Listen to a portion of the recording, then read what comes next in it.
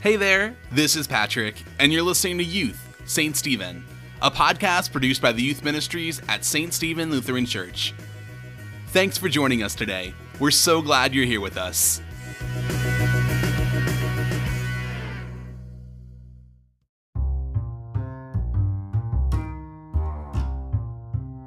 Welcome, guys. This is week 2 of our series about atypical families. We're talking about some not-so-normal families in the Bible and our own not-so-normal families too. So just like last week, we're going to jump in with a poll to learn a little bit more about what kinds of families are kind of represented in our group here. It's anonymous because obviously I don't know your answers, right? So be honest with yourself and let's jump into it here. So question number 1, how many parents and step-parents do you have? 0, 1, 2, or 3 or more? I have 2 parents. I'll be honest with you guys, right? I guess I can share here. You can hear me. Question number 2, how many siblings do you have? 0, 1, 2, 3, or more? 0. Hashtag only child life. Question number 3, besides parents and siblings, do any other family members live with you? A grandparent? An aunt or uncle, a cousin, or somebody else? And question number 4, do you have any pets? Nope. Dog, cat, bird, fish, lizard, hamster, or something else? We've got 2 doggos at home. And finally, question number 4, when's the last time you had a disagreement with another family member? Today? Yesterday, or this week?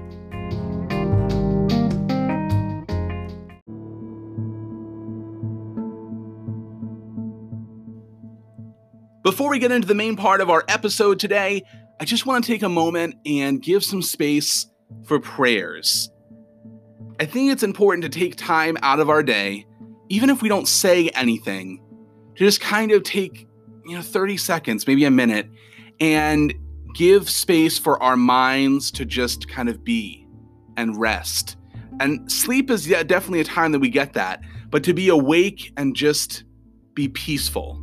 And so this might be prayer time for you. This might be just a time just to breathe. Whatever it is for you, take about the next 30 seconds and just be with yourself.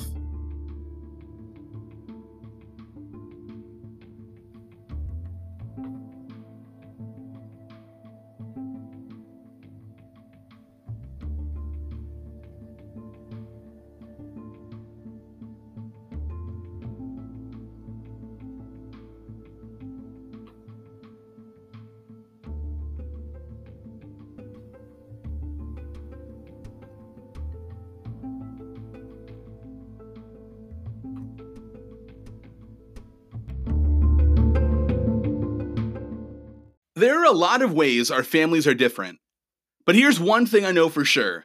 All of our families have disagreements sometimes. It's kind of just a fact. Let's see how good you are at solving some family disagreements. I'm going to go ahead and list off 5 different families, and at the end you'll have a couple seconds to think about how would you solve this family's disagreement. All right, family number 1, a foster family. John and Abigail have always wanted kids, but they haven't been able to have any biological children of their own. Because of their desire to care for kids and the needs that they know exist in their community, they decided to become foster parents. Right now, they are fostering one child whose parents have been deported. Her name is Gabriella, and she is 10 years old. They also have Jake, who is 15 years old. His mother recently passed away from a long illness, and he's never met his father. Gabriella is having trouble adjusting to her new foster family because she misses her parents. Jake is often angry and recently started getting in trouble at school. What should this family do next?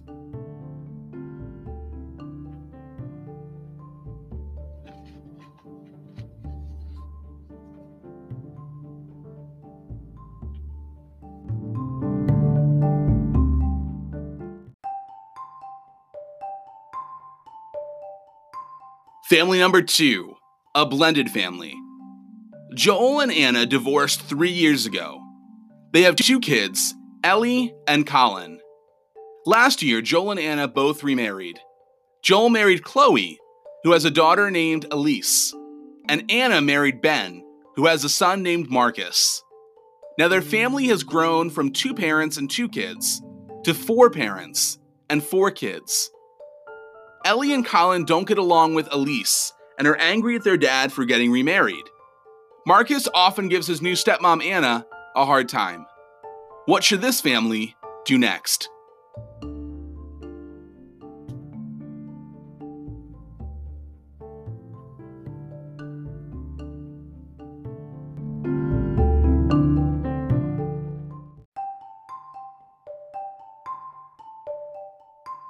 Family number 3, a single-parent household. Renee is a single mom with 3 kids, James, Kyle, and Jody. She works 2 jobs in order to support her children. James, who's 17, works a job to help take care of things around the house and also takes on the role of a father to his younger siblings. James is often frustrated by the fact that he has to help parent his siblings instead of simply being a kid. And his siblings don't often see James as an authority figure. What should this family do next?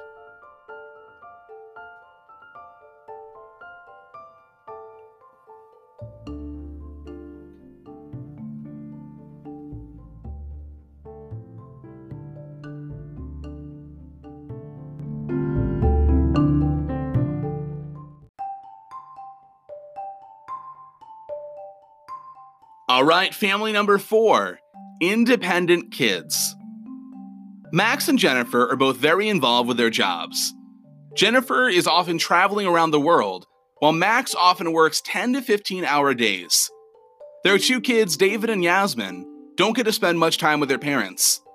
David, who's 15, and Yasmin, who's 17, are pretty used to this arrangement by now and can take care of themselves. But the distance is causing a strain on their relationship with their parents. Max and Jennifer want to provide for their family financially, but struggle with leaving their kids alone so often. David often misses his parents, but he doesn't want anyone to know how sad he is. And Yasmin doesn't think about her parents much. She tends to go to her friends for advice when she needs someone to talk to. What should this family do next?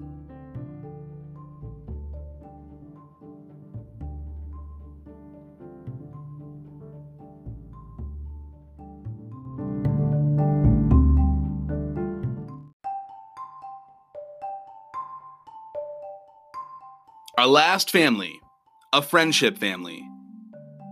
Rachel, Maria, and Blake grew up in the same neighborhood. All 3 of them have had difficult home lives, but they've always had each other. They've been best friends since they were in diapers, and once made a pact that they would always be family, no matter what. But things have been changing recently. Maria just found out she's getting transferred to a new school, away from Rachel and Blake. Blake just got a new girlfriend, and has been spending less and less time with Maria and Rachel. All 3 of them are worried their friendship family might be coming to an end. What should this family do next?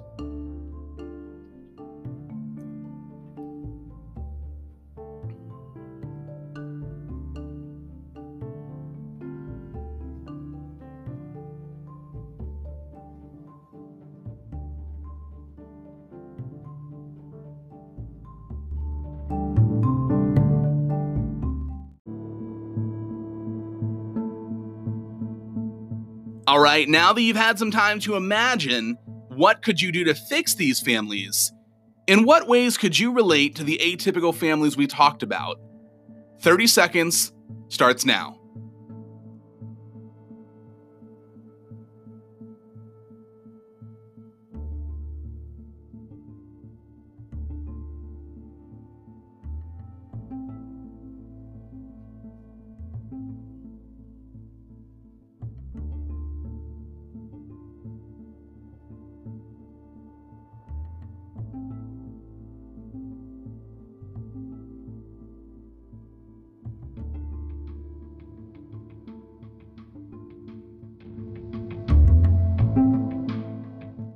When it comes to our families, who says what typical really is.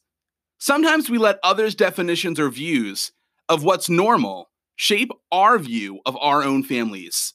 But like we said last week, no matter what kind of family you come from, no family is typical.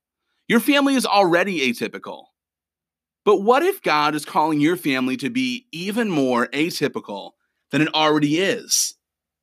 Every family has imperfections or problems or struggles, but typical families either try to handle them on their own or never handle them at all. Atypical families, on the other hand, invite God into their imperfections, their problems, their struggles. So last week we said there's no family too simple or too complex for God to use. Your family can be used by God to do atypical things in the world. But how?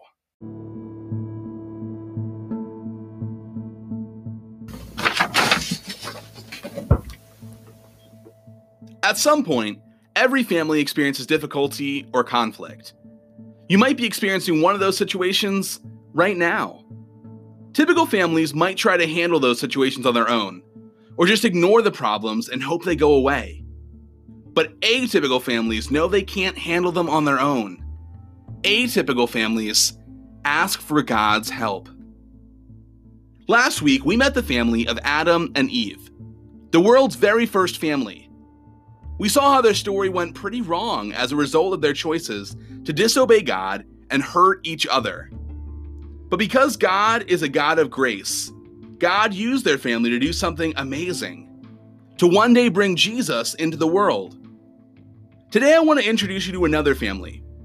This family lived many generations after Adam and Eve, and they were atypical in their own ways. You may have heard about Abraham before.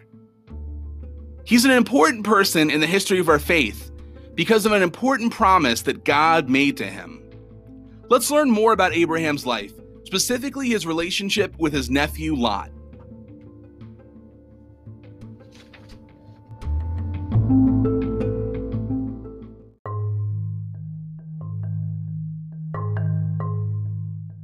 Today we're going to be reading from Genesis 13. So Abraham left Egypt and went back to the Negev, he and his wife and everything he owned, and Lot still with him. By now, Abram was very rich, loaded with cattle and silver and gold. He moved on from the Negev, camping along the way to Bethel, the place he had first set up his tent between Bethel and Ai, and built his first altar. Abram prayed there to God. Lot, who was traveling with Abram, was also rich in sheep and cattle too, and had many tents. But the land couldn't support both of them. They had too many possessions. They couldn't both live there.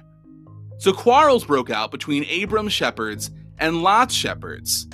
The Canaanites and Perizzites were also living on the land at the time. Abram journeyed with his nephew Lot. Their servants argued, so Lot went to Sodom, Abraham to Canaan, and the Lord promised Abram the land. Abraham and Lot were like many of our families today. They fought. In fact, they fought so much that if they had continued living near each other, they probably would have hated each other. So Abraham and Lot moved to completely different cities. We'll get back to Lot in a second, but let me tell you a little bit more about Abraham so you can understand just how atypical his family really was.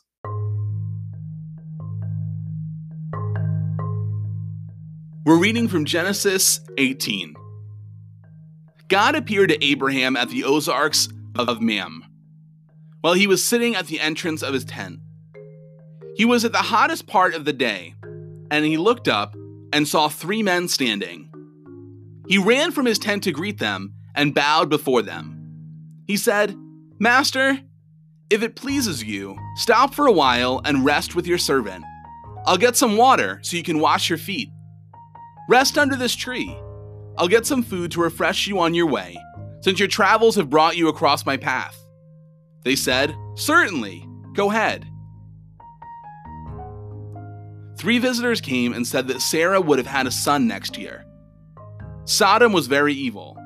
Abraham pleaded with the Lord for the city. Abraham and Sarah were really old. They didn't have any kids, but they were visited by messengers from God who told them that Sarah was going to have a baby. Imagine your grandma telling you God sent her messengers to say she was going to have a baby. You'd probably be a little concerned about grandma's mental state. That's how atypical Abraham's family was. Okay, now back to Abraham and Lot.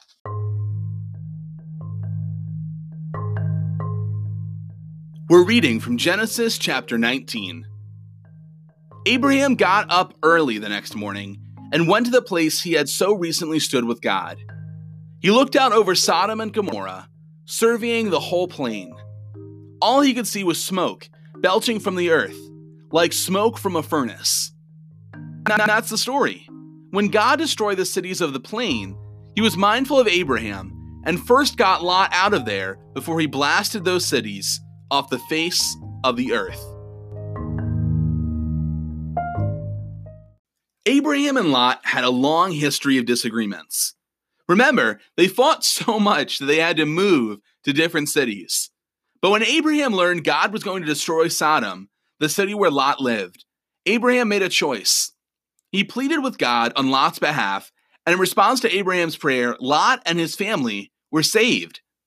Last week we said, if you want God to use your family to do atypical things, sometimes you have to be the first person in your family to do something atypical. That's what Abraham did. When you're fighting with someone in your family, it isn't typical to do what he did. The typical response is to fight back, hold a grudge, or maybe give the silent treatment. But Abraham chose to do the atypical thing. He prayed for Lot in the middle of their conflict. He didn't wait for an apology. He reached out first through prayer. This might seem so simple, but honestly, it's so atypical. Not so typical families pray for each other. Just like Abraham saw prayer change his family for the better, and I saw prayer change my family for the better, prayer can change your family for the better too. Every family has those imperfections and their problems and their struggles. But atypical families invite God into those situations through prayer. Now, prayer doesn't have to be complicated. Sure, it can definitely feel that way, and even maybe a little bit scary if you're not used to doing it. But it can be really simple. Here are 5 different ways that you can make prayer work in your life. Number 1, thanking God for your family, even if you're not sure you mean it at the moment. Number 2, asking God to give you love, joy, peace, patience, kindness, goodness, gentleness, and self-control. Number 3, asking God to give you wisdom to resolve your disagreement. Number 4, asking God to do the same for the family member you're fighting with. And number 5, thanking God for helping your family. Think right now about a recent disagreement you had with your family, or a disagreement you seem to have often. Now imagine how that conflict could be transformed if you stopped to pray instead of fight.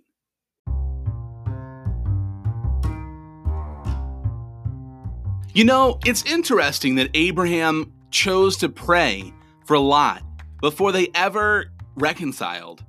In the midst of their conflict, Abraham went first by choosing to pray for Lot instead of continuing to fight.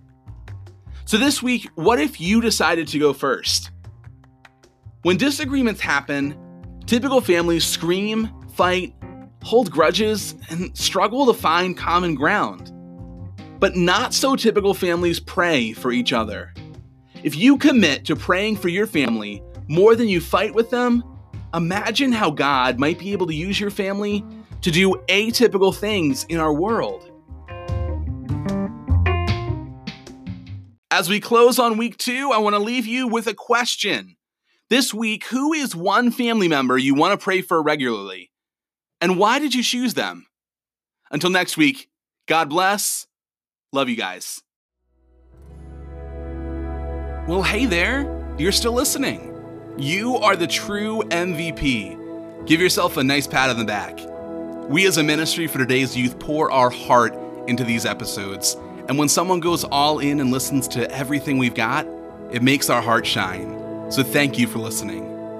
If you liked what you heard, share it with a friend. Send them a text or a snap, and feel free to post us on your story. Let us know what you thought about today's episode. You can send us an audio message on Anchor. We'd love to hear from you. Thanks again for joining in and spending some time together.